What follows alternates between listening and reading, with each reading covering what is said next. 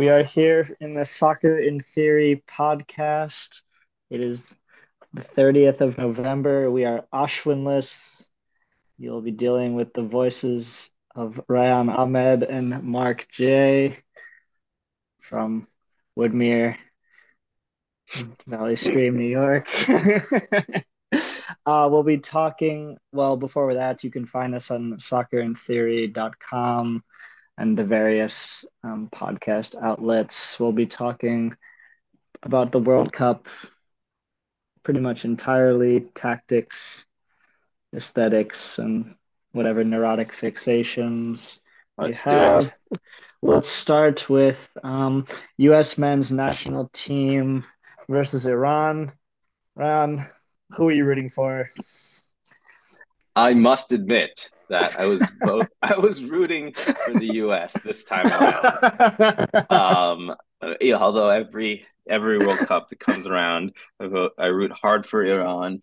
The history of Persianate philosophy is sort of at the center of my consciousness. I'm always hoping that Iran could make it through. And I'll be honest, there were times late in this game where I was like, if they score one, it's not the worst team to Yeah, lose to. But on the other hand, this is the first time we have a serious American team that I really enjoy watching. I thought and as you said, we're going to talk tactics. And I really didn't like Greg Berhalter coming into the World Cup, but I thought he yeah. pulled off some really interesting things. My overall theme for the World Cup is that usually I don't like the World Cup. It's tactically boring. The first two games of the group stage are usually um, lesser teams just sitting back, and Mm-hmm. it's never this much fun. But I thought the second game when Berhalter went to sort of like that 4-4-2 with England, played McKinney on the Mm, right. right. It was like a very interesting change. I didn't expect that at all. I didn't expect Haji Wright starting that game. Um, I'm not sure I mean, everyone is speculating about what happened with Gio Reyna and why he's not playing, but Yeah. it kind of when he went again back to that 4-3-3 and played Tim Weah on the right, I thought Tim Weah looked really good. In the final third, we've got to polish some things up.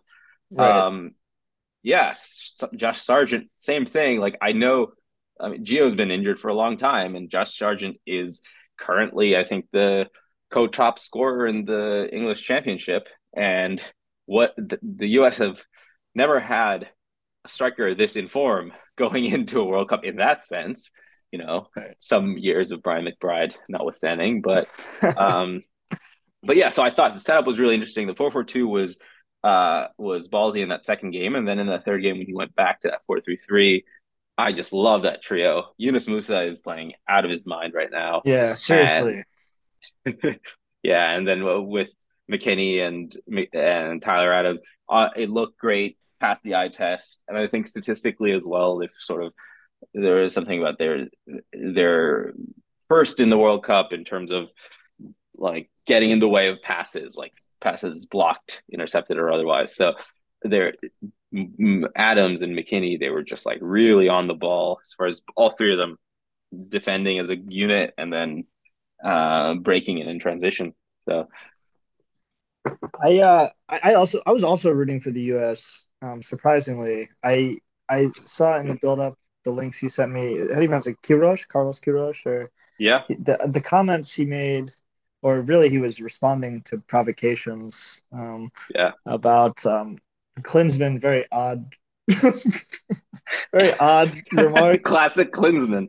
Yeah, it's like for those who didn't know, he kind of criticized Iran's performance against Wales, so they were kind of conning the ref and making a meal of the game and acting basically sneaky and shady and aggressive and impossible to play against. And then he made links to Iranian culture as the So the imperfect thing, embodiment. And then yeah, Kirosh as the embodiment of that. It was like, where is this coming from? What are you gonna say? no, I mean, what I thought was interesting about that is that he kept saying, "Oh, it's a culture," which you could say, "Oh, that's a mistranslation. English isn't his first language," and kind of say, "Well, you might say something like that for when talking about catenaccio and Italian football culture. Right. And so Right. if that's how he meant it, that would have been fine. But then, as if to sort of dig his hole deeper, he clarifies by picking random South American countries and being like, oh, yeah, that's the culture I'm talking about, not like a specific Iranian culture.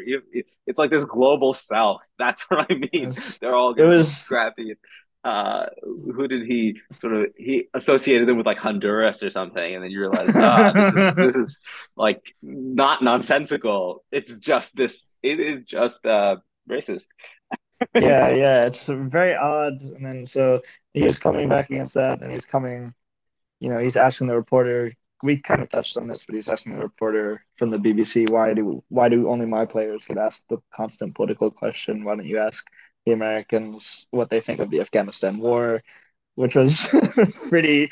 You don't usually get this sort of thing from the internet. So anyway, I'm only yeah, saying all this not to beat a dead horse, but to say my heart initially was with Iran. I was thinking I have to root for Iran. This is you know, they have the world against them, and but the U.S. is just better than them. I thought on every level, especially yeah. just from the like you're saying from the eye test, the midfield three is really spectacular, and Iran just couldn't cope with it. I mean, aside from Taremi gliding with the ball, that they didn't really. There wasn't really much for a neutral perspective aside from the politics or geographical affiliation. Why you'd want Iran to win that game, U.S. Because I was thinking this is finally a U.S. team. They're a couple players short. Sargent actually looked very competent, very Yeah. atypical running the channels, laying it off, doing all the good work. But he's clearly just not. He's lacking an extra bit of dynamism. But I like where he's like Dembele Jr. kind of situation, like a little. Well, ease up on that. I just mean in terms of I, like there's something a bit loose to his play, but he clearly has the pace to beat as a whoever's in front of pace. Yep. him. And I just mean in terms of you know, like I bet he does pretty fantastic things in training type player. And yeah, it's a pretty complete team with the outside backs. Dest was all over the place. He's like multiple scissors, effective scissors against Yeah. Iran, which is nice to see. That there, I think they're a center back short. Uh, I think they're a center back short. I'm forgetting this Carter guy's Vickers name. looked very good though. He looked Like very good, except when he had the ball. Then exactly, yeah. he looked Which has been very his problem since he started. Like when I remember when Tottenham had him as like I guess a teenager at that point. It was like, oh, this guy is someone you develop into a world class center back, perhaps because he's got all the physical attributes and he just improved his physical attributes more and didn't get better on the ball, which is why his. But I mean, I thought his defending otherwise was very good in terms of it was very especially good. with Terry Me. Yeah, Oh my gosh, and he's yeah, built like a I don't know what he's built like. He is solid. yeah, Like he was the times he went into shoulder to shoulder, he relished. Um, Pulisic, the thing that Pulisic got his goal, which I was very happy for him. But the thing that yeah, I think was another thing off in the first two games from just sporadic thoughts as I was watching is that Pulisic plays as if he's their best player. Like he wants to do a lot every time he gets the ball. Like yeah, almost like a Neymar kind of situation where um, he's taking the onus, but he's also breaking up the flow of play a lot to be like, okay, I'm on the ball. I'm going to try to do something.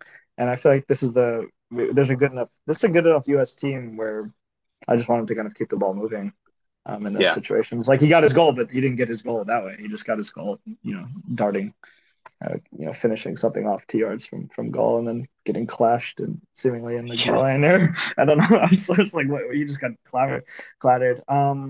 Yeah. What the only other thing I was curious because you kept saying before moving on strictly more tactical points. The commentary is the last little cultural interest point I had because you were messaging several times that you enjoyed the commentary, and I just remember that being something that growing up we were just constantly really angry at the commentary, or feeling like we were above Yeah. the commentary, or feeling like US was embarrassing itself relative to European commentary that we had access to through your parents' various television channels. And just that, what Yeah, do you yeah. think it is? Is it has it improved? Were we just elitist?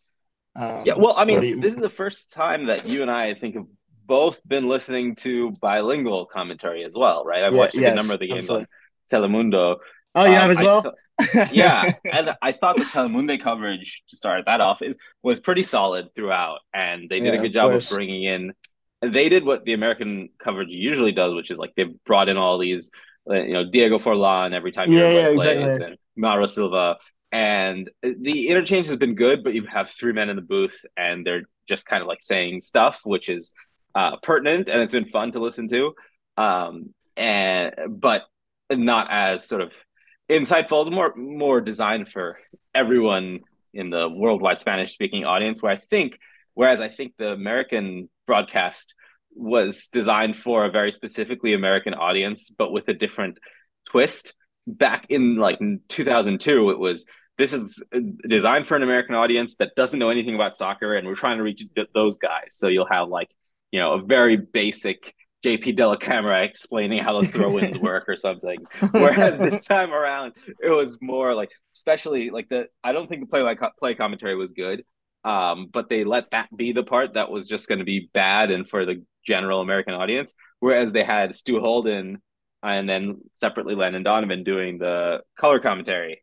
And I thought Stu Holden stuff was really smart. And same thing with Donovan. I mean, like when so in the Spain game, when the first 5 minutes, it was just like, well, what is Costa Rica doing here? And Donovan sort of like right away picks up like, they don't have that extra man in midfield. This 4-4-2, he said like all due respect to Campbell, Joel Campbell, but like he's not helping out defensively. This is not the best Yeah, idea. And then obviously Spain just started putting in goals. And yes, Stu Holden, the same sort of thing. What really solidified this also is we have this. Usually, if it's Alexi Lawless in the booth, he'd be like yeah.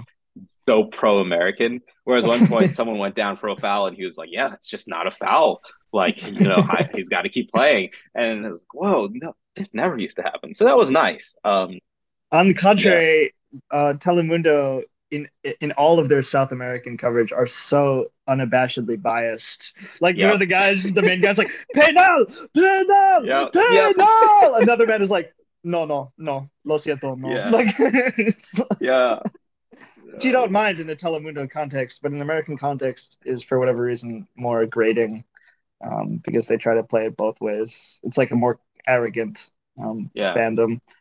And at the same Um, time, I think their commentary in the booth is much better than it's been. But on the other side, the sort of antics in between games in the studio, yes, they yes. just let that go downhill all the way. They were just That like, is yeah, we'll just throw Clint and Alexi in the room and see what happens. And it brings out the worst of Clint, and it's just like ordinary Alexi Lawless, which is at it's one just point. so low. Yeah. At one point, I was watching, I was with you because I was thinking, this is a very good U.S. team. This is legitimately a very. I think we'll get to talk about it in a second, but I think Netherlands is not, not favoring their matchup. I'm not saying. I'm saying they're like, oh wow, we're facing a proper team here. Yeah. And the commentary has elevated. Stu Holden is fine. Donovan is they're making sensible points. If they had a British accent, I think it would be a non. You could slip it past on NBC Sports for the Premier League if you just Totally. converted Yeah. their accent.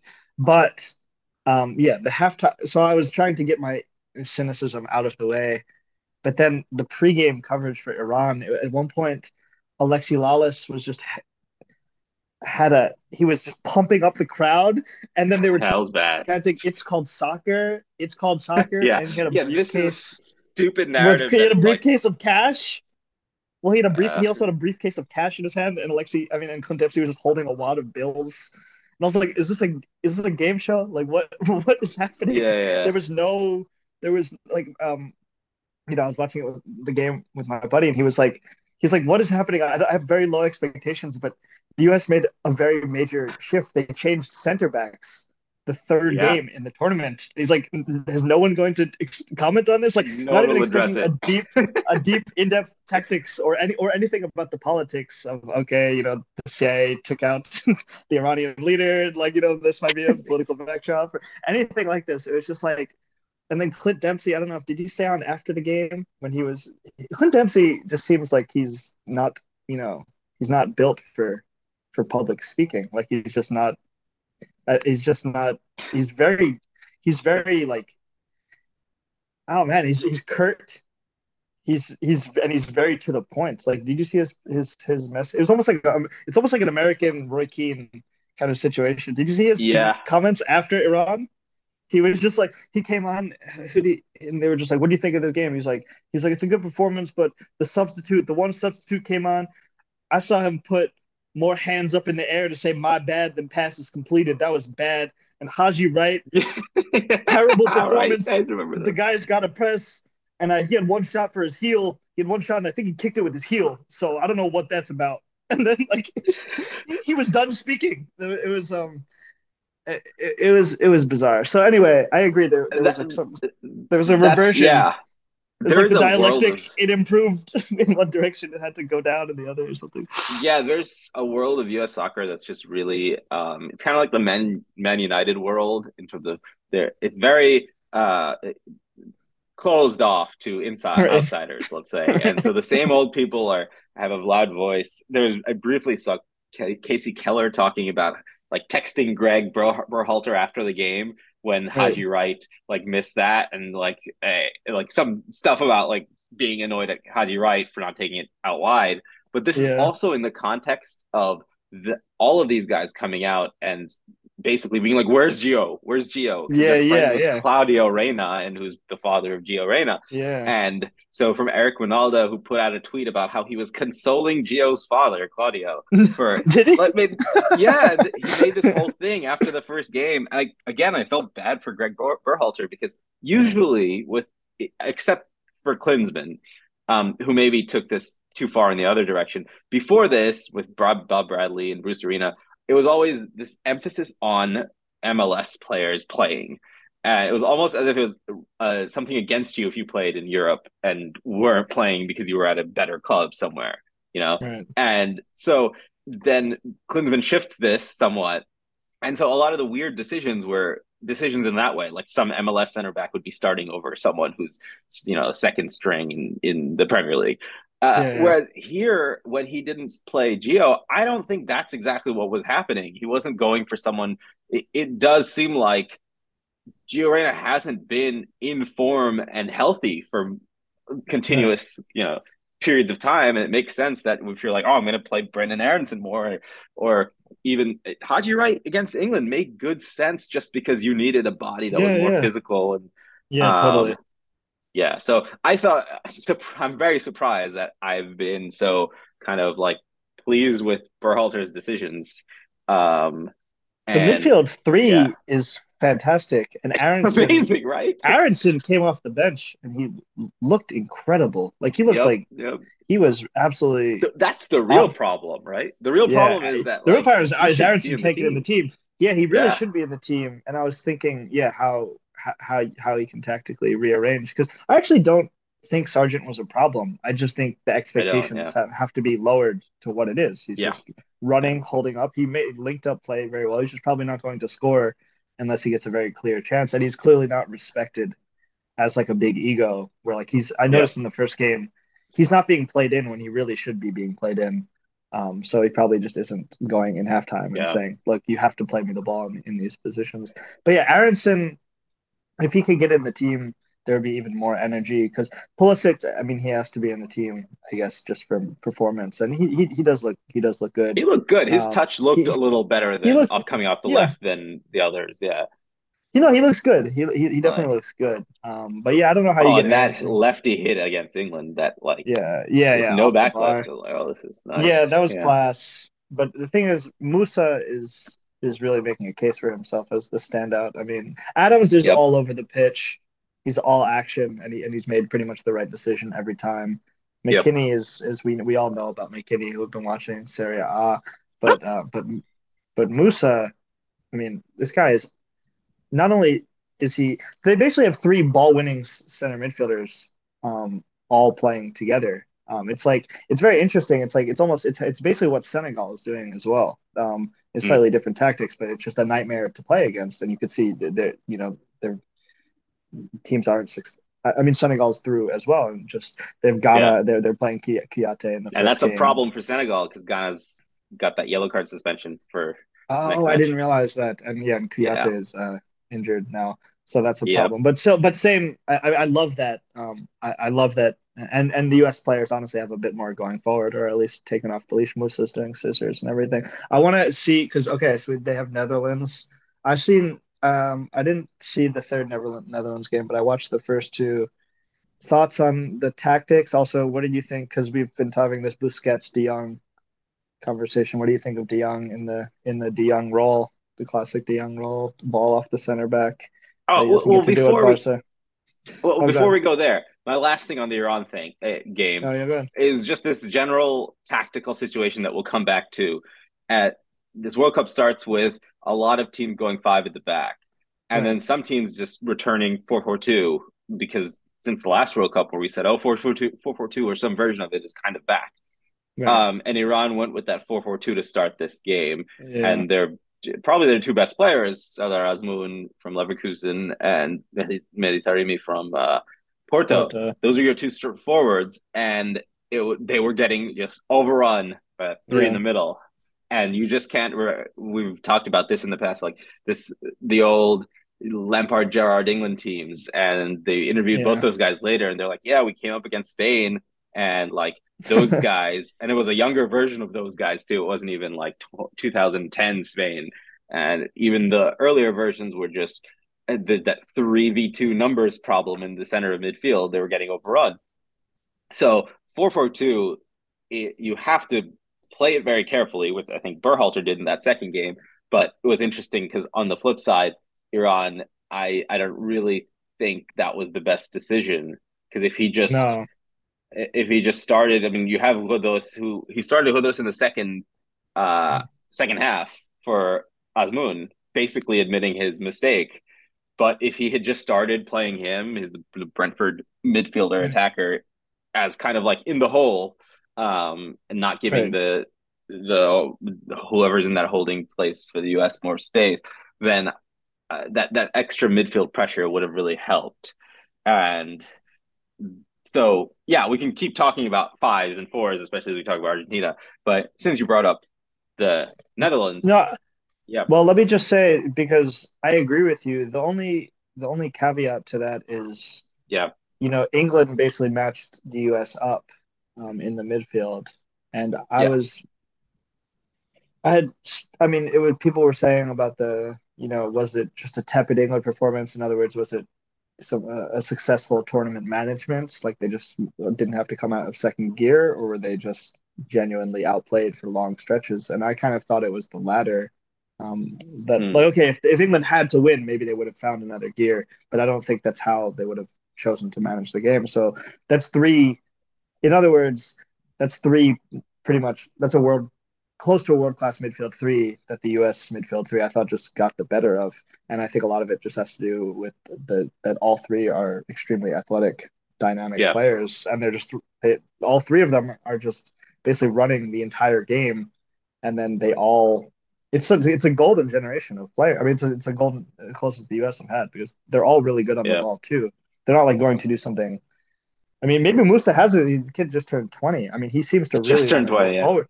He really so with The other Iran, two are I both was getting 24, right? Yeah, thereabouts. So if not, but Iran, I agree that they were. It was a strange tactical choice. We saw the same thing with Poland, which we'll get to. But even if they had the midfield three locked up, I just think the U.S. are legitimately have a better, yeah, midfield. Yeah, even if you match, I yeah. mean, you might even against. So yeah, like even against yeah, Netherlands. Like, what do you think? What have you thought about De Jong? What do you think about the U.S.'s chances against them?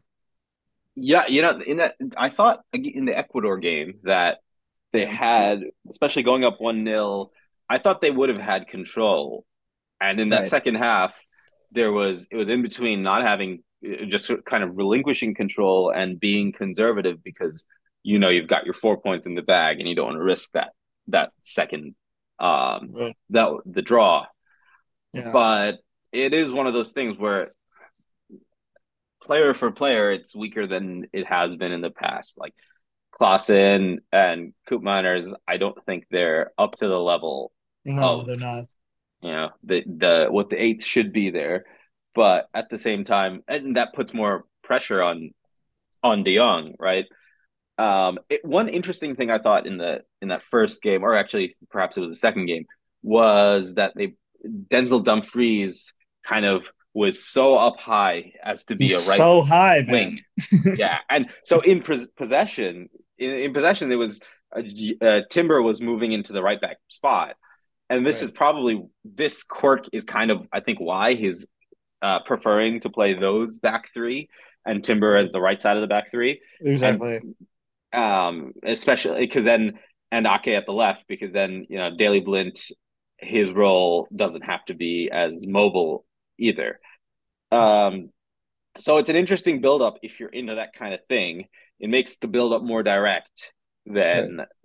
than Netherlands could be. It's not playing through midfield and triangles No. anymore. In the second half, especially, they stopped playing through the midfield. There was that Right. ball that always annoys you and I think, where the fullback goes straight up the line and plays to Yeah. the Yeah. winger. And Yeah. it's like, well, this is a low percentage, low risk ball that you're making because you don't want to play through the middle and risk it Yeah. or do Exactly. something more interesting. And they kept doing that in the second half, not so much in the first half. And I think it is one of those things where Van Hal makes them somewhat more, um, like makes it them somewhat more defensive. And Cody Gakpo is amazing, and you can kind of hit on the counter with your pace if you. Yeah, I don't think they're trying to be convincing winners. Is what Right. I think plays in the U.S.'s hand if they can. Um, hang with them for the first half. Yeah, I haven't been overly impressed by the Netherlands. It's interesting. I see what you're saying. It's a very it's Dumfries is so high. Yeah, He's like wow. It's like almost higher than Inter even. And so De Jong, yeah, Klaassen is. I mean, he was really good a few years ago for Ajax, but he's not really shown. It's like a Van der Beek situation. It's like he can play neat and tidy, but when he's really surrounded by a lot of athletic bodies in a cramped space, he can't really do anything other than like play back or play sideways or can't really beat a player. Um, but De Jong in the first game against Senegal, I thought Senegal had the better of them, to be completely honest. And I think this Senegal yep, team with Mane is a frightening proposition. Injuries aside, for the rest of their team now they're like you're saying they're a little bit decimated. But I thought Senegal wasn't really able to do anything. I mean, I'm sorry, the Dutch weren't able to you're do right. anything. They were relying on De Jong turning and dribbling um, a lot. So I thought we saw from De Jong what we've wanted to see for him in Barcelona, or what I've wanted to see. What you're fine more fine with how it is. It's like get the ball off the center backs and be that dynamic, Yep, that dynamic holding. He's dribbling, he's creating different angles. and The thing, yeah, good. yeah, in the second half of Ecuador, I think that was a direct, like it was a directive from the bench that he wasn't supposed to do that anymore, as Yeah, opposed to the first exactly, half. There's one exactly. I point think, where Memphis looks silly because he tries to play a 1-2, and it's like, no, De Jong has stopped his run, and yeah, this I know is exactly. him in the I know first what you're half. He talking was about. making that run. Yeah, I'm glad you mentioned Memphis because in the game versus Senegal, he came on and he had instant impact. He's just such an intelligent player. He came on and instantly, I saw him just check to the ball and then he didn't receive it and he just stood still in that space and just looked at De Jong. He's like, play it to me. Stayed yeah, still for like 3, 4 seconds. The guy finally yeah, played it to him. He laid it off, and then the move three passes later was for the first goal. He just has a yep, spatial intelligence. It's like, yeah, I just think he's such an underrated player, and that was so vindicating to just see it instantly. They have the other forward. He's running his head off for 70 minutes, and then De Jong's just like, no. I mean, Memphis is like, here's the space. Yeah, I think the U.S. I think the U.S. might be able to overrun this team, to be completely honest. They're not really convincing. And De Jong, just the last point that I want to make on him is I feel like it's almost a Jekyll and Hyde situation because there are times when I've seen him turning and running where I'm like, oh man, the, the directives aside, like when he's unleashed fully, I'm like, man, this guy can beat whoever is in front of him and then pick a pass.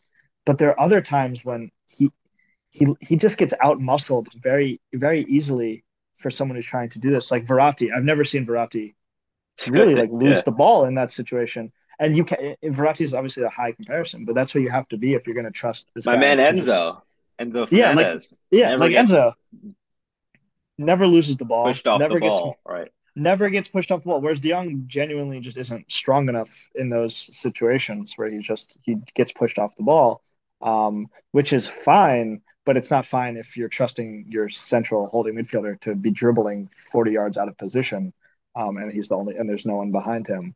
So it's and he and his in the final third, I can see why as that number six that Barcelona plays him. There's just something he doesn't have, at least yet, he doesn't have the Hmm. the the vision or the quick. I don't know if it's just he's taking not taking enough pictures. It just seems like when he's in a congested space near the 18-yard box, he doesn't do as much as you really think someone like that would be able to do. He kind of has to defer to the more attacking players. But yeah, since we're talking about Enzo, he got the start today. What do you think of the Nice. tech? What do you think of the? I mean, you kind of texted what you thought, but Yeah, did I you notice a think tactical shift today for Argentina? And yeah, also, and I what did you make of their group performances throughout the group?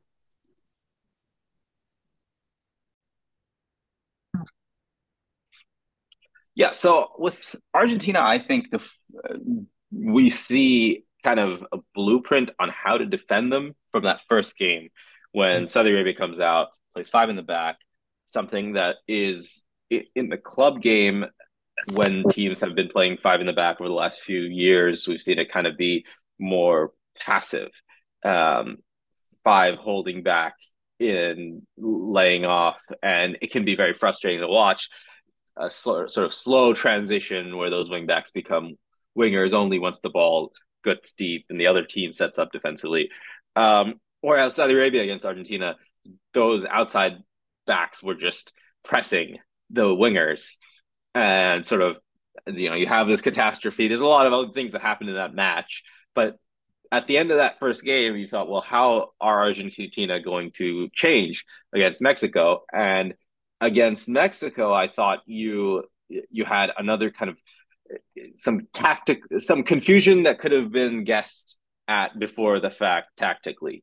Like, all right, Messi likes coming in off the right into picking it up in the right half space, especially right, and he is going to be free. He's going to walk around and carry the defenders with him. If you also have Di Maria on the right wing, well, that's fine. Those two can combine sometimes.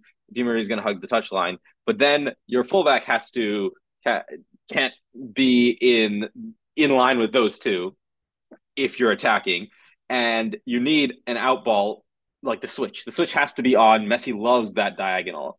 I'm playing that diagonal, and I think this year the fact that they have Alexis McAllister, that really helps as far as you have a very competent number 10 style skilled player who can cut in on his right foot on that left wing. And you also have to have Di Maria hugging that touchline if you're going to have Messi out there already. So, all right, I thought that first half against Mexico, that congestion on that right wing was just way too much. Um, and part of the problem is it's exacerbated when you have, I thought, like the double pivot. It's very important that that double pivot can swing it as well. If it's not Messi's not making the diagonal, has to go through. Paredes in the first game didn't do the best job, but he can get that ball played. So not playing in the second game was a little odd to me. Rodrigo de Paul, back in his Udinese days, was a winger, an attacking mid, who then Diego Simeone at Atletico turns into one of these interesting holding mids whose position went backwards. This is an Argentine thing. We've seen it with Mascherano in the past. Like you get pushed back a line, and your attacking skills make you more interesting of a player. But the negative of this is that Rodrigo De Paul is like just all over the place and dribbling out wide and stuff that you don't want from your holding mid necessarily if you've got Messi, you know. So they were just eating up the same spaces, I thought, in that second game until they weren't. In one instance, when Messi scores that goal, he's kind of central to the almost the left center half space for a little bit.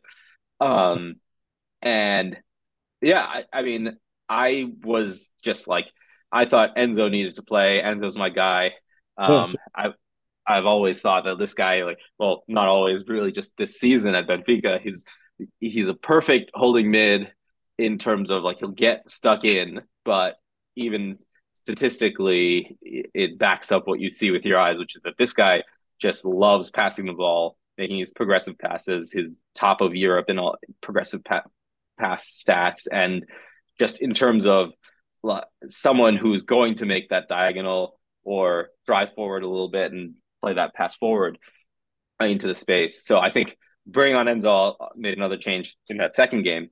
And then finally turning to today, he started Enzo and along with DePaul, which I think helped for DePaul as well because the other Rodriguez wasn't playing well. Um, and yeah, I thought it was much better. You had more width. That second game, another problem was that McAllister was having to come back too far and help out where Rodrigo was moving around, and you had Di Maria dropping too much. Where you had issues early in this game tactically, or was more of a technical issue, get it out wide left, and Acuna, who's not having the best of years at Sevilla to begin with, he's got a fantastic left foot, and you know it's got to be mental when that someone with that good of a left foot is just has all day kind of and is just shanking the ball in or otherwise making one or two technical mistakes is fine, but it was time after time. And I thought that was clever by Scaloni, even if brief, to just put Di Maria all the way wide left for that bit to just be like, yeah, okay, let's see what we can do. Yeah, and in the end, changing the striker and putting Alvarez up there was another great idea. I really like Alvarez. I was worried that he would go like the next 2 years playing behind Haaland and playing behind Lautaro and never getting a shot, yeah, wasting his uh his development. But he's clearly a great striker for the system.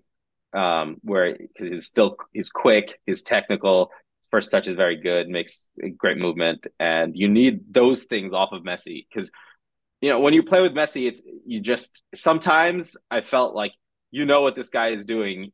He needs to. He's not going to come short, right? Like when Di Maria gets it on the right, you almost don't want Messi to come short because he's going to drag an overcommitted defender with him. So you just see him walk away, and you have to anticipate that other space is going to exactly. open up. How are you going to exploit it? So yeah, I like Alvarez a lot too, just in the same sense that I like Sargent. It's just like, he got his goal, which was nice, but he's just he's moving so much more than Lautaro. Lautaro is standing around doing a lot of just play the ball to my feet type things. But which is mm, fine if he was Lautaro of 2 3 years ago. He'd say he's good enough, even with the tactical imbalance of just your three best players, Di Maria, Messi, and Lautaro, just kind of wanting the ball to feet every time. But with Lautaro as he is now, which is lacking confidence, that was a really brave decision. Um, uh, yep, I thought of I thought I was really in my head praising Jordi Alba because now I see what Alba does with that little ball that Messi always plays, and now it's yeah, Acuna hitting it, and you just see the yeah, difference. exactly. Acuna, but you're just like, oh wow! Every time Alba gets this, it's either a goal or he's squaring it to someone, but Acuna just couldn't get that right, and it's really interesting that no matter who Messi plays against, that space is available. That space is always available. It seems like the left back is always in acres of space whenever Messi has the ball, and he always puts it right on his feet. I thought for And Argentina, Tagliafico almost scored at the end off of that exactly, he at the very end. Yeah. came right in, and it was like, oh, there it is. Yeah, I don't. Yeah, no disrespect to Acuna, he actually had one really magical touch where he brought the ball down out of the air, but there was something definitely like, Yeah, left side it was coming over his shoulder. Yeah. yeah, I was like, oh wow. But Um, yeah, my sense with Argentina is they have a great draw. Obviously, I think they have Australia, so that's they should. It's really interesting how this thing has turned around for them. Hmm.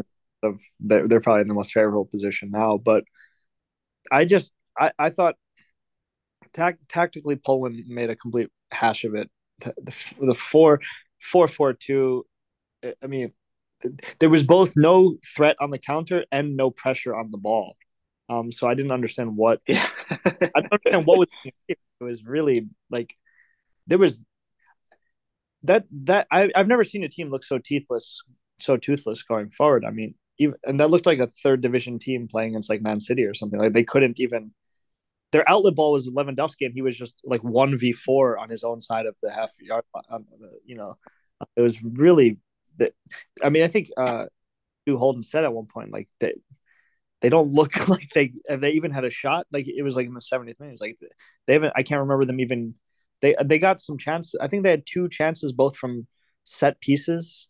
Aside from that, you couldn't even remember them like bringing the ball in possession, even like within 30, 40 yards, which is yeah. I feel very sad for Mexico because I think they're just clearly better a better team than Poland and just Tata But got the that, what well, I was gonna say, but that was the thing when they matched up, they yeah also they didn't didn't. they weren't Yeah, they weren't, and I guess like that's the thing with this Mexican selection; it wasn't as strong, and in the final third, Mexico just didn't look that convincing, especially when they weren't in possession. I mean, I thought they played Argentina well, and this they is where they did they played circled back to that same issue, like that five in the back that worked for Saudi Arabia, it worked for Mexico. So as you say, why did Poland play 4-4-2? In like, what was the plan? It was like, oh, let's get out. We know we're gonna get outmanned in the midfield now too, what was the plan? and What was the plan? Because Lewandowski doesn't even make a run.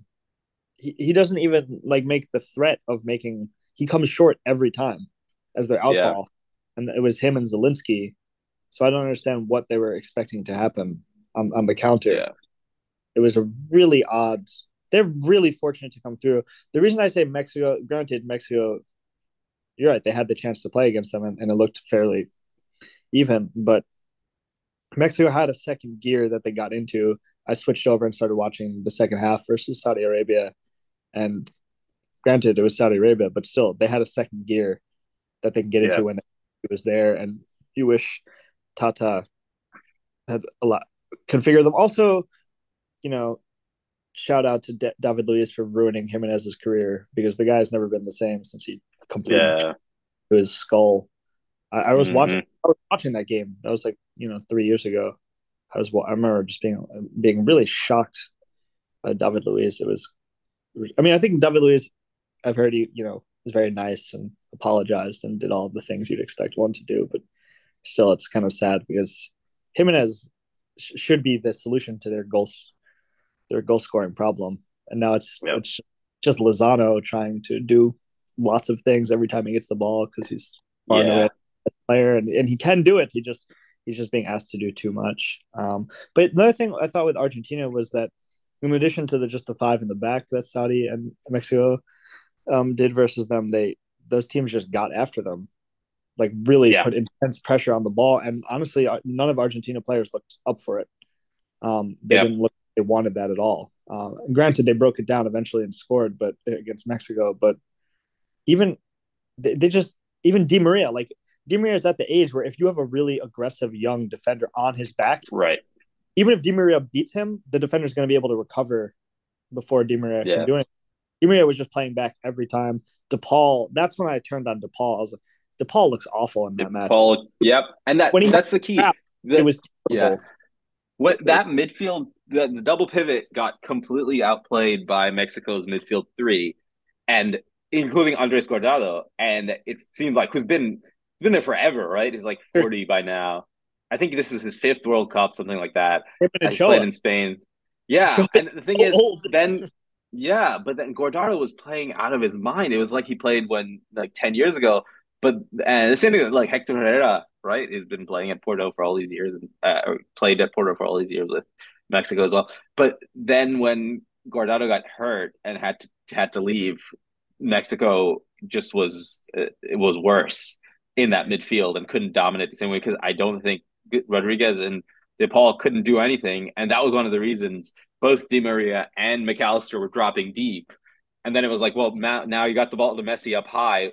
He turns or on the half turn, he had no Exactly. outlet, Exactly. and And yeah, my fear with Messi, there was really the little exchange where Ashwin said he's playing terrible. He's not playing terrible, but the thing, I don't think he played. I don't think he played poorly at all. Uh, he missed the penalty, which was I thought was a decent penalty. I thought it was a he very, misses a lot of penalties anyway. So like, uh, but yeah, but but he doesn't really because I think they said his goal conversion. They at least in the commentary they mentioned his career goal conversion ratio. I think that was his 110th pen scored in a career, which is pretty remarkable. And I think he was like 110 out of him. 140.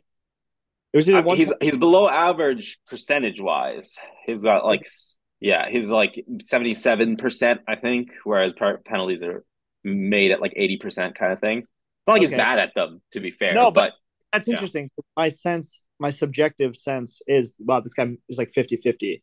Like yeah, you just don't want him taking the penalty, whereas like Ronaldo, you want taking the penalty for right. pure Like Ronaldo's fact. above average, it's percentage Yeah. But like, wise, but on these yeah, other huge players, you're like, okay, whereas Messi, you sense the frailty. yeah. As you said, That's it wasn't the worst penalty because he tried to lift it and he just didn't lift it enough. Chesney made a good save too. I It just didn't was think it was a penalty, and no one agreed that with. right. I just VAR was making some strange decisions. The first penalty, the penalty against Saudi Arabia, I thought was definitely not a penalty. The penalty that's where I started raising some questions. I mean, they're not actually. I don't actually think they're substantiated, but the first penalty that Messi got against Saudi Arabia, I did not think was at all a penalty. I thought it was a very bizarre Mm, decision. The Ronaldo penalty against Ghana was definitely not a penalty from my perspective. I couldn't even see an angle where it looked like he got fouled. I thought that was yeah, very, very bizarre calls. And then this one, I don't think yeah, anyone would even been appealing for that to be a penalty. The keeper just yeah. comes to Messi already headed it, so I don't understand what. Chesney had a great game, didn't he? He's so good, man. He's really that's another one where Arsenal kind of Well, I mean, he hasn't. He's been backing up at Juventus a lot of the time. Just he hasn't been this good for a while. has this in his locker. Yeah, he He's one of does.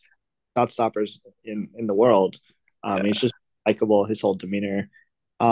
Yeah. So okay, that's it for Argentina. The only last thing is that Messi, when he gets into this mode, he gets into this mode where he's about 40 yards from goal. The play is in front of him, and you just know that he's going to dribble forward and try to do a 1-2 with whoever hmm court to him. And he's not. That only comes off about half the time nowadays. yeah, Other yeah, half just a counter for the other team, and I'm like, yeah. this. I, I don't know. I think Argentina is going to be in a lot of trouble once they play against a competent team that just puts a lot of pressure on the ball for the entire match. Yeah. And Like if on the other hand, as we were saying, when he turns and has that diagonal on, it's yeah, deadly. it's And it's one of deadly. those reasons. Like it's just the difference between Messi at PSG versus Messi here. I think he leads the world in expected assists this year at PSG because there you can't double him ever. Yeah, Whereas exactly. here, part of the game really is Messi's waiting for the double. He's walking away, dragging a defender, and then he's waiting for that double to come because he knows there's that open man when it Yeah. does, and that's a fine line. Uh, well, But you mentioned Ghana yeah, yeah. I was gonna actually go to just God. briefly, that Ghana penalty, just because I thought they would look not only obviously really good in the game that they won afterwards, but I thought they looked really good against Portugal as well. They had the better of it. Yeah, I just gotta love Mohamed Kudus, and I think when you play five in the back like that, like they did against purportedly better team in Portugal, and actually, skill full of skill players, those outside backs just getting in the face, not letting those wingers turn and have freedom, just kind of makes all the difference. And for it to make all the difference, if you play like you need that, whether it's 5-3-2 or 5-2-3 at the given time, there's a lot of pressure on those center mids that when they get the ball, they have to be able to somehow get on the turn and take on two for and hold it up. And I thought Kudus was fantastic at doing that Really, against Portugal. really good. He's I thought Portugal just couldn't hang with them. I didn't think Portugal had a second gear that they get into. I thought they got really lucky, to be honest. Yeah, Well, I thought they got really lucky. I thought it was not a penalty. Um, they got really lucky, obviously, at the end when the keeper rolls the ball out and then flips. I was watching that and I saw him lurking yep, yep. and I was like, wow, what is this guy doing? Nah, Like, no way. Yeah, yeah, no way. It came off. That was definitely the moment of the tournament for me when so far. If you saw it when I don't know pronouncing it was Bukhari when he scored Bukhari, the the ball, celebration. Oh, and then the Ronaldo just doesn't know how to dig himself out of a hole because the camera probably in yep. blind hope pans to Ronaldo and he's giving the camera exactly the reaction he's hoping for. Yep. He's It's so angry he and he's didn't like gesturing and he's cursing. He's he didn't care about the goal. It was all about the celebration. And he was. I think that was fantastic. And the thing is, when Bukhari came on, and they switched out the around those substitutions that they made around 70 to 75 that time.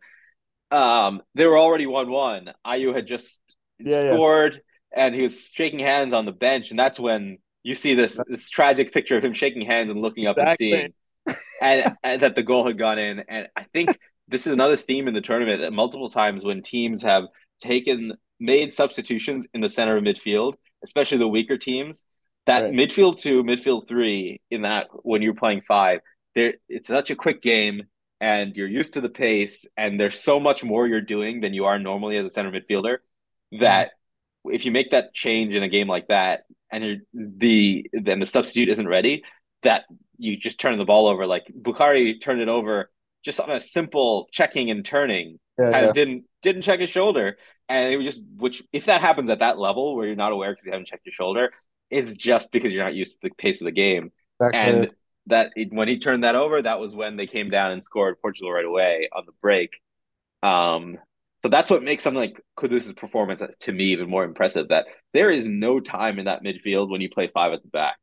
If There's you can keep possession against exactly. like you've got William Carvalho and company with an extra man. I mean that's really impressive. So Why I've was he taken enjoyed Ghana a off? lot. Yeah, but why was he taken off? I thought that was an odd thing as well. I thought it was a bad idea, but it must have been that you were thinking at that point that you've got another game coming up that's going to matter, and he's probably gassed, Yeah, I which guess at that point must be. Portugal. Another odd Portugal. The game versus Uruguay. I was really angry with my dad because I uh, I called him randomly yesterday, I guess, and I was I've been watching half live, half replay, really, which I Yeah. guess we'll talk about. But I was like, oh, and I've been seeing this girl, and she's like, we're watching so much soccer, like like my apartment is tiny, and the 4 games a day really was a lot. Like even I'm glad to have this reprieve of even two Yeah. because I was watching all four, and I was Yeah. trying to watch on replay. I was trying to not Right. hear the numbers and just to like line up.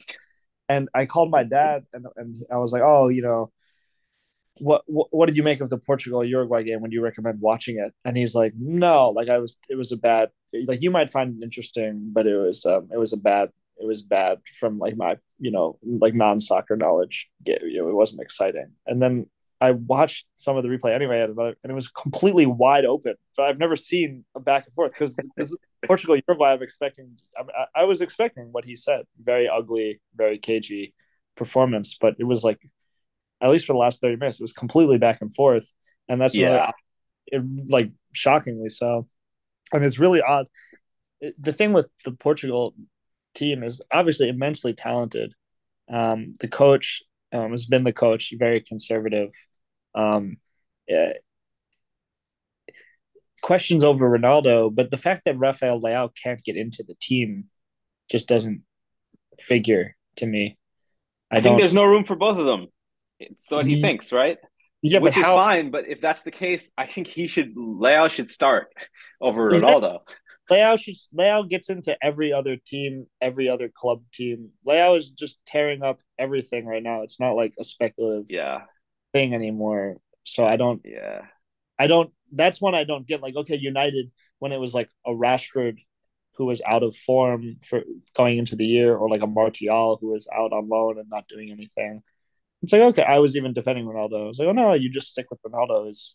But Yeah. this case, it just doesn't. I don't know. I It's mean, I it's don't know. strange because that's the missing piece too. Like, Yeah, okay, I guess Pepe, you need another center back because Pepe shouldn't be starting against next Ruben Diaz. But yeah, that's those are the two weaknesses. It's weird to say, but it's like Ronaldo and Pepe are your two weaknesses right now as far as the flow of the team. Because otherwise, Joe Felix is not playing amazing, but he's really your hands are tied when you play with a player who not just demands the ball, but Ronaldo right now, when he gets it wide, or even in the box with like semi wide, he'll throw a scissor.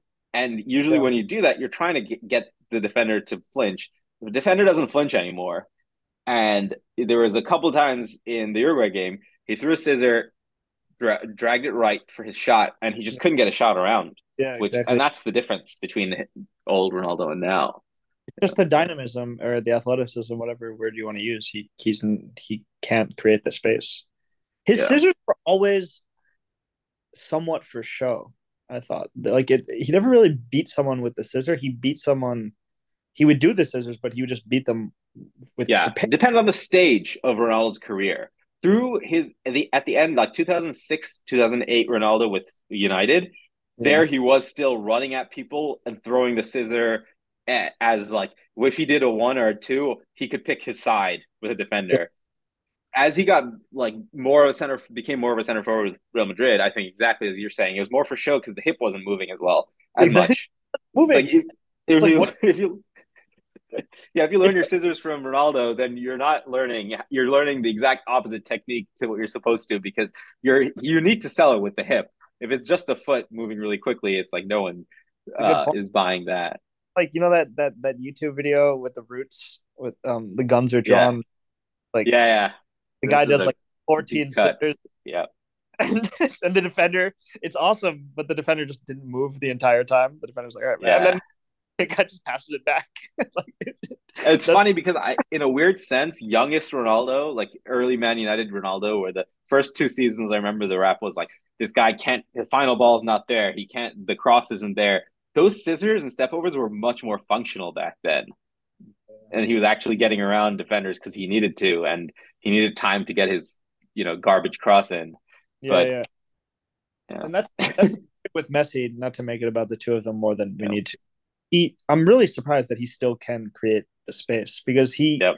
he always goes left, but then when he sees the defender overcommit, he just does that little swivel turn where he takes on the Yeah. outside foot, and he has like 5 yards of space instantly every time. So the fact that he can still do that, and he was running away from players today as well. I'm granted it was Poland. Yeah. I think I Yeah. might Yeah. Granted, it was Poland. He had one nice croquette have. um, that he has to pull out. So Yeah. What did yeah? I wanted to. Did you see Germany? Did you see either of Germany's performances versus Spain? yeah. What'd you make of them? First off, Musiala is still 19, which is always something to remember because Musiala is it's outrageous, man. Outrageous. just overall players at the World Cup who are still 19. Remember, okay, Musa turned 20. In any Yeah, normal World Cup before, I think it would be like, oh wow, look at this guy, he's amazing. Maybe Renato Sanchez at 20 was better, but not by like that much, let's right. say. Yeah, Um, Whereas now it's like, well, look at Pedri's 19, yeah, Musiala is 19, and so is like Jude Bellingham also 19. Like, what is with this yeah. like What professionalization of youth? I suppose I don't really know. It's Um, ridiculous. Musiala is the pick of the bunch for me. Musiala yeah, that he's in really tight spaces. It's just yep, the best he has. He gets out of it without mm-hmm. looking like he's really doing anything. It's like a Messi kind of thing. Messi never had to do the scissors or do the Cruyffs or do anything. He just Right, bounced through, and I see that with Musiala, but which he shouldn't be able to do because Musiala is not like this small, compact body, like yeah. gangly. How can he do it? but he does do it. Yeah. Yeah. But I mean, what did you think? Because yeah. yeah, I have some thoughts. I picked them to win, which is not looking, not looking like the best pick. But I didn't also realize that Sane was injured to the point where he wasn't going to be um, playing at all in the first match, and he only got like 15 minutes in the second match. Hmm. I think he's a huge difference maker. I think Yeah. he's pretty. I didn't realize what a dip in form Gnabry. In my head, I see Gnabry when they won the Champions League when he was randomly like one of the best, if not like even the best at the time, like Yeah. attacking wing world football. Like he was just running at people with pace. He can finish with both feet, um, in really Yeah. like no nonsense fashion. He's just past you and he's blasting it to the top corner. I hadn't really seen that kind of thing. But he's looked really off the pace. So then you lack that outlet on the right side. They played Havertz in the first match. It looked really bad. My my eccentric take is that should Kimmich is not as good. Kimmich is 27, I think I heard the commentator say. I thought he Yeah. was like 23. So for someone who's 27, we should already be seeing the complete full flourishing of him. I think he should be right back for them. I think he should be Mm. right back. They don't have any attacking option because they It did would like solve a problem because Kehrer exactly is kind of a weak link back there. put him. Yeah, Kerr is weak link. He was the weak link for PSG when they brought him on. He cost them the Champions League that one year as well. No disrespect to him. Um, put Kimmich there. Put Goretzka and put Goretzka next to Gundogan. Mm. Play Musiala in the 10. Let unleash the man. Play Gnabry and Sane if he's fit, and just put Muller or this other guy who scored the goal. Not Havertz. Havertz can't play. But put Musiala in the middle. Fulkrung. Yeah. Yeah, yeah. I mean that guy. Yeah. Anyway, I think that Gundogan is wasted in the higher role. They have him playing. They're playing four in the back in these matches. They're playing Kimmich and Goretzka, and then Gundogan in kind of like an advanced, almost like 10 role, kind of, but he's still, is coming back to receive the ball. So it's very congested, but not dynamic. Only dynamism really comes through Musiala. So I think I'm wondering what Hansi Flick Yeah. is doing. Like it doesn't, because player for player, granted, the back line, Rudiger and Sula, it's pretty. I mean, that's a decent. Yeah.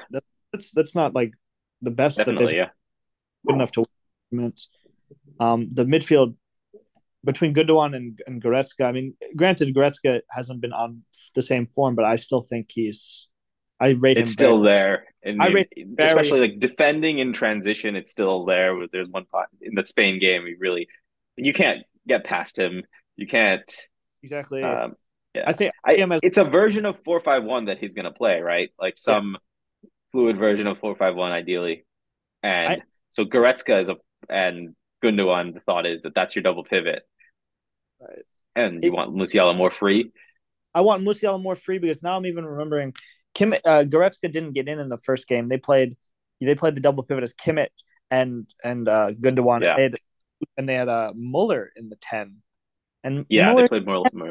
can't do that. He can't. He arrives late in the box and gets scrappy Yeah, goals for Bayern. But aside from that, the guy's washed up. So I don't understand how he keeps I getting think we started with the big problem is that you need the dynamic wing play, exactly and it's just without, like you said, Gnabry just hasn't been playing at his best. And or aside from near. that, yeah, and then aside from that, is Zane, is he going to be himself? Like he looked good when he came on He looks in the last amazing. game. So He if looks he's healthy and good to go, and then Gnabry doesn't have to do as much like that as he did, especially earlier in that Spain game when it was him and Muller at one point, and you could see that it was easier to get more bodies on him. yeah, If you have Zane at the other wing, it'll all just, I think, work out for them. But right. they don't have that luxury. Um, I'm I'm obviously rooting for Morocco in that group. So So no, sorry. We're talking about the wrong groups here. Morocco is not in that group. I'm wait, rooting for Japan to get through sometimes. they're all in. Um, Costa Rica could get a shot. exactly, they're all in with a shout. But it would be good to see for the tournament's sake. I guess it would be best if Germany was able to just get through, and I think they will decimate Costa Rica. Um, because in that Japan game, I thought Japan shot themselves in the foot by just being too conservative, and then gave up that goal in the 82nd. But yeah, I'd like to see. Um, I guess I'd like to see Germany get healthier in the for the round of 16, and give someone a good game. But Yeah, the other, since I mentioned Morocco, I guess tomorrow's games are Morocco's group, right? Belgium yeah, and Croatia. um, Belgium Croatia is the first game tomorrow, and that is the most important one for them because if they win, they're through and all of their troubles are behind them. And if they don't, Croatia just needs a result and they're automatically through with Morocco The if Morocco gets a result. But I was that's rooting for such a Morocco. big ask. It was really bizarre. The Morocco game versus Belgium was very bizarre because first of all, Courtois made an error for the goal, which is not something you He looks associate. suspect on every single near post cross. It was weird that Ziyech scored and then it got taken back for VAR, and then there was a free kick from the other wing, and he gave up the same exact goal, Yep. a direct free kick kind of cross angle. Very odd, but yeah, Belgium Yep. looks awesome. You made you drew my attention to the De Bruyne said we're too old. Or whatever. They are too old. They're old. Hazard. I mean, they're in the. I watched in the first match, and he had like a really dynamic first 10 minutes. Oh, maybe, yeah. Hazard looked in the first 10 minutes of the first match versus Canada very, very good on the turn a couple times. I was thinking, oh, maybe he is back, or maybe this is like a national team kind of thing where he's still able to do it. But after that, he looked just really.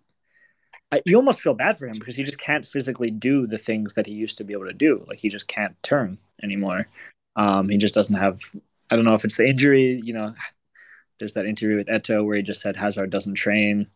And he's worried about the longevity of his career, which seems to be planning out. But it's just, with a couple of exceptions, it's the same Belgium team as it was, 4 years ago. And everyone, probably minus De Bruyne, is just, and probably Courtois, is just worse than they were, and has aged a bit. So you don't. The thing is with Canada, Canada is one of the most interesting tactical teams we've seen because that's a very athletic team and kind of a bad team on in terms of the European stature of their players as individuals, minus Alphonso Davies, and they're coming at they're playing very aggressively. They're pressing and they're leaving themselves exposed, and they're kind of backing themselves to play in transition, which made the Belgium game really quite a spectacle. I thought Belgium were extremely fortunate to get out of there with a win, never mind a draw. So I would definitely back Croatia. It's interesting if you watch a team like Croatia play. Oh man, they look good in the last That, game. that's my reference point for Argentina. Why I'm disappointed in Argentina just from like an aesthetic perspective. Today was different because Poland was awful and Argentina can just do whatever they wanted. But when someone like Luka, if you just put Luka and Messi in the same category for a second, saying they're just aging tens. The options, like what Luka has in front of him, is so different than what Messi has in front of him. And I equate, Argentina with Eastern Europe in terms of, like these unathletic guys. Typically, the pace is not what's getting, Croatia through. Granted, Kramaric is having a great tournament, but there's so much movement off the ball. Yeah. So it's just so interesting. You look up, you see people making runs, then they're not receiving the ball, then they're making another run. It's like a dolphin, Yeah. like dolphins swimming in front of whoever who has the ball at time to look up. Whereas like Argentina and a couple other teams, it's just like there's nothing happening in front of them. it's just a bunch of people standing. That's why it's nice to have Alvarez in. But anyway, to circle back, I thought Alphonso Davies was. I have never seen. We were praising Musiala. I don't think I've ever seen anything like what I saw in the second game for Canada, where he was just getting the ball every time he got it. He was just running past. It was almost like a LeBron. It was almost like a young LeBron. Yeah. Like, this guy's just more. He's too good for his opponent. He's just like, get out of my way. Like, Right. it was like a given he's going to get past the person. Even when he loses the ball, he's like, Yep. shit, just give me it back. Like, that's a good example of like when the scissor is functional, just like with Ronaldo at the peak of his powers. It's functional not because it's a technically good scissor. He wasn't throwing his hip at all, but it was just like the fear that he might be going left just like makes the defender jump, and then the fact that he was going to run past you on your right anyway just is emphasized. I love it, and you have this sense. The only time I've seen him play for Bayern a lot, but the only time when I really saw it was like carnival style was that Barcelona victory in the Champions League those years when he did the bag, and it was really. Yeah. But man, I'm really like, my take was, is it too late to just convert this guy into a center forward? Because he is just ridiculous. Yeah. At the end of the game, he was doing that, right? He was playing like yeah, I know. Like he's number just 10 spot. He is, and he's just ridiculous. Like his touch is a little bit loose, but that's also because he has to make so much happen, and it's also because he's a left back, so he's just been. It's a more intense version of David Alaba playing center mid for Austria when he was Bayern's left back. It's like the same, yeah. It's like Alphonso Davies, technically gifted in terms of combination passing and everything, but in terms of athleticism and speed, it's unrivaled. I think the ease. Even Mbappe has to work a lot harder to get past the opponent than Davies was having to work to get past very supposedly good teams in Belgium and Croatia. So yeah, I mean, Croatia. It's too bad for Canada because it's a bad team going for it, and they lost both of their games, and they ended up getting kind of embarrassed against Croatia for that tactic. But it was really fun. It was really fun while it lasted. I have to say. So Belgium, Croatia tomorrow, and then after that, Brazil. Do you still? While we're talking about France, just a quick note for Dembele. The guy's been out of this world, man. And a note on Rabiot. I thought they've looked really good, and I know you've had this thing with Rabiot where there's like an intense, not animosity, but something like that. And I don't hate Rabiot, but it's just he's just not such an enigma, right?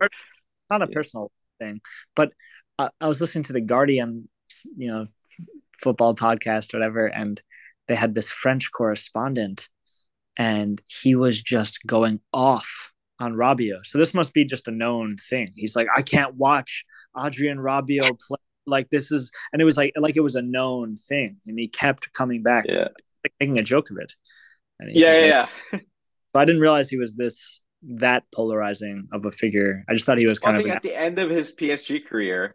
Like you and I thought he was world class, and it was like, okay, he wants to move out. Like he's earned it. Like maybe he's overplayed his hand, and he should have just been the guy who plays next to Verratti here. But fine.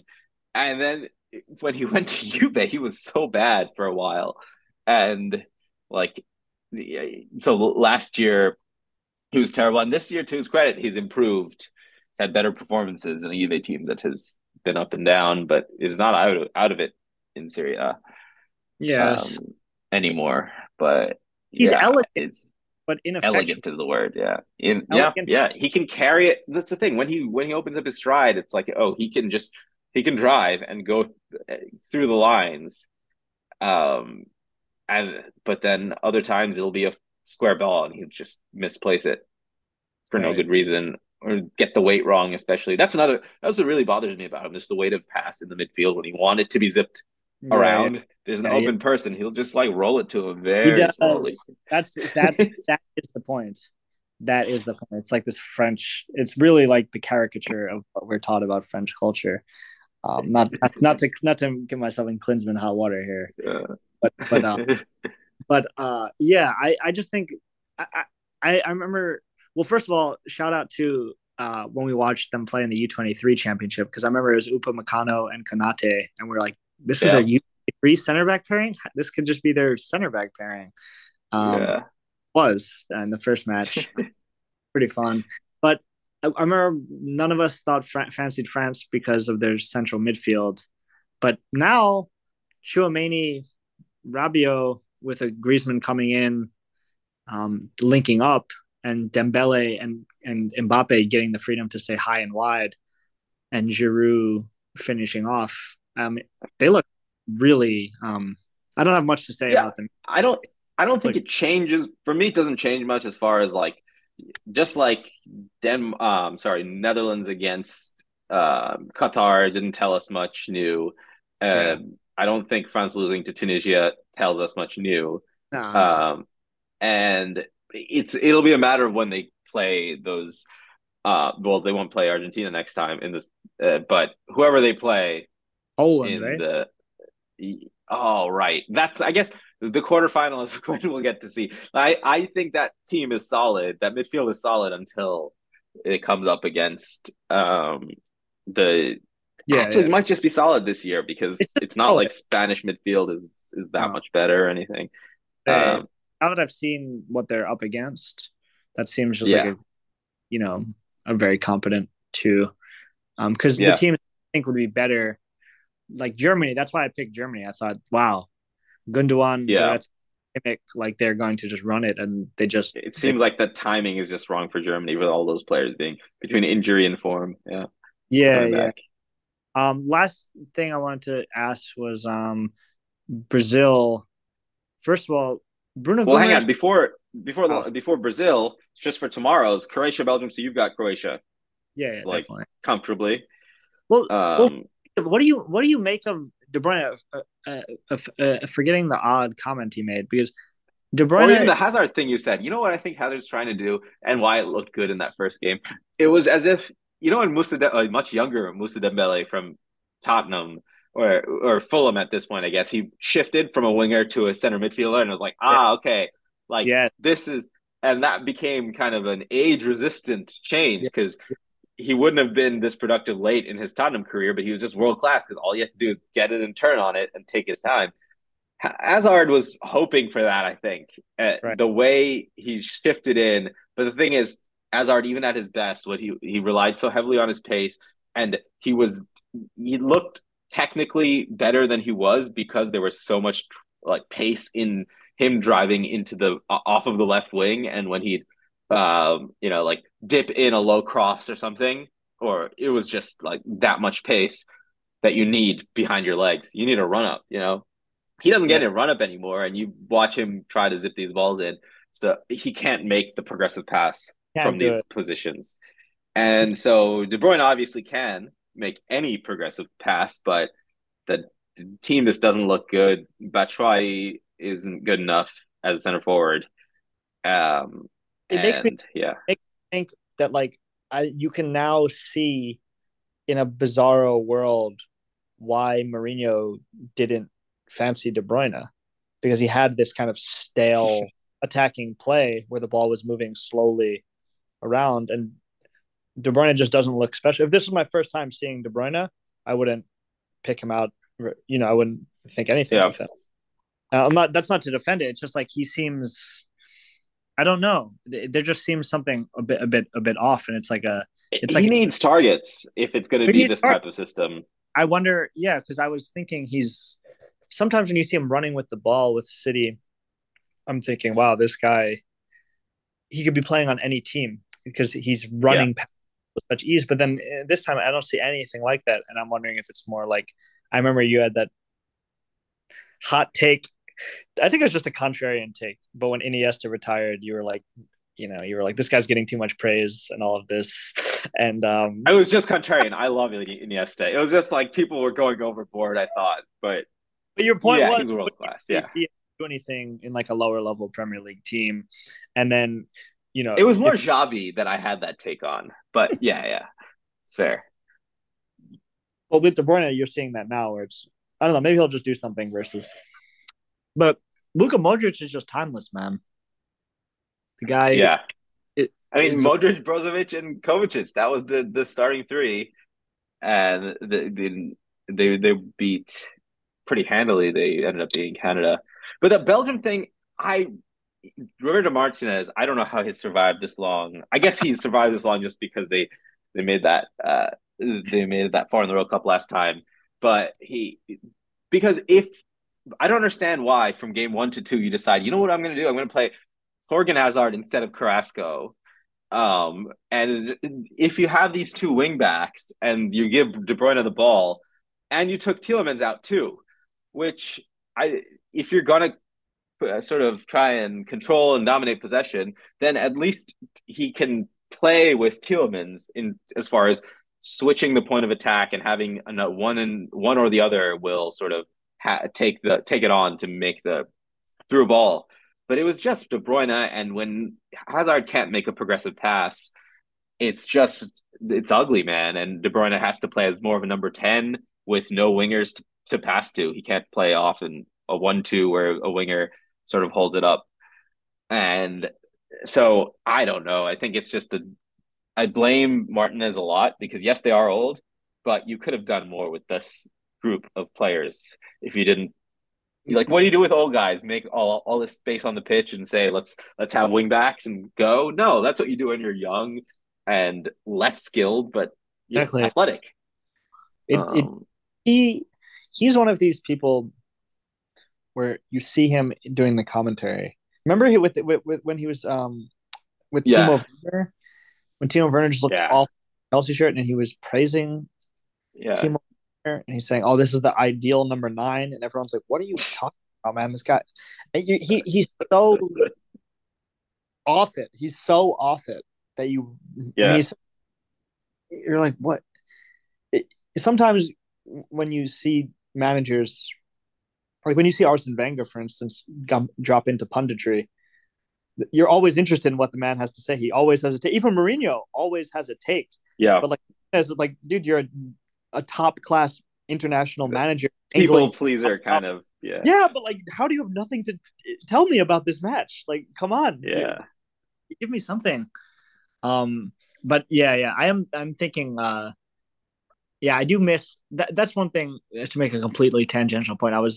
There's no way to get without bootlegging to get the European commentary through through the tournament, and I was seeing just to return to the Lawless Dempsey point, the English commentary, the English broadcast rather, they drop back and they go to Roy Keane, Ian Wright, Gary Neville, so many, and Graham Souness was in the mix, so many interesting hot takes, and also they have the balance where it's like entertaining as well. Yeah. Like I felt a bit of envy. I was like, but anyway, that's neither really near here nor there. But yeah, Martin Martin is Yeah. out. Tata Martino has to be out as well after this tournament. And yeah, like the thing with managers, same with Hansi Flick. It's just the pedigree sometimes. It's like another fog of war type of situation. It's like, do we not have the same information they have? But where there's just visibly very strange things happening from very pedigreed Yeah. managers. Do you think Martinez does the same thing tomorrow against Croatia? Like just wingbacks and I think that's all he does. That's like all they do. Like it's such a it's even but I think it'll be interesting how that matches up then against with Perisic and it's not well, I'll tell you that right now. You're that formation gives so much space to the opposing team's midfield. It gives so much space. It gave so much space when they were athletic. But now that they're older and really like notably one of the least athletic teams in the back and there's so much there's too much space. Kovacic is flying. I don't see any way through for Belgium. And even if they do find a way through, it's not this. I mean, Lukaku came on. The guy looked, out of form, out of shape. I really like Lukaku like a lot, but it's not Yeah, the he hasn't played in ages, so no disrespect to him at all. It's just like I like Lukaku. He's one of my favorite. as you said, out of form, out of shape. Yep. But it's not a team where you. It's just it's a wasted generation, is what it is, because it's Yeah. just like a team that can win the tournament anymore. It's just will they make it out of the group stage? On the flip side, in terms of nice, heartwarming stories, Hakim Ziyech, especially late in that game, I felt really good for him. He's gotten a lot of stick, hasn't been played much, been injured over and over. When he assisted on that second goal, which is fantastic. I mean, the the turn was splendid. So good for him. Don't, in terms of that, don't you think there's something? Is there? I know it's the wrong take to just be against VAR. I don't think anyone shares that perspective anymore. But can't there be some middle way where it doesn't take so long for them to overturn a goal? Because we had to watch Hakim Ziyech. He scored the first goal. They celebrated for like 5 minutes. Him and Hakimi Yeah. had a real heart to heart. They were like touching foreheads. They were like really merging souls. Like couldn't happening. Does it take? Is there any middle way through, or is this just the way it's awkward? Because Yeah, I the don't World know, Cup, man. in the Prem, they seem to be able to like contain their celebrations because they're like that's just the Premier League, whatever. But the World Cup, they just go Right. full on celebration every time, and like, ah, man, you're 2 yards offside. Like, Yeah. just told you that. It's full like the whole stadium. It's really an odd moment. Yeah. Well, is there anything else? I don't know. I guess I'll just go out on a limb and say I hope Morocco can qualify, but I'm worried that Alphonso Davies will give you another one of these performances and then somehow Belgium and Croatia get through. And the other group, I I also want Spain to I want to make sure Spain qualify, which if they play poorly against Japan, it's not guaranteed. So that's No. exciting. But yeah, and I guess we haven't talked much about Brazil for the next day, but the worrisome thing it's without Neymar, they look just like they look worse Yeah. and going forward, and so that's troublesome. But I still think they'll make it deep, but yeah, they don't have the same attacking edge without Neymar. Well, let's leave it there. Thanks for listening to Soccer in Theory podcast. It wasn't as smooth without Ashwin, but we hope you'll come back and join us again. Bye bye. Indeed.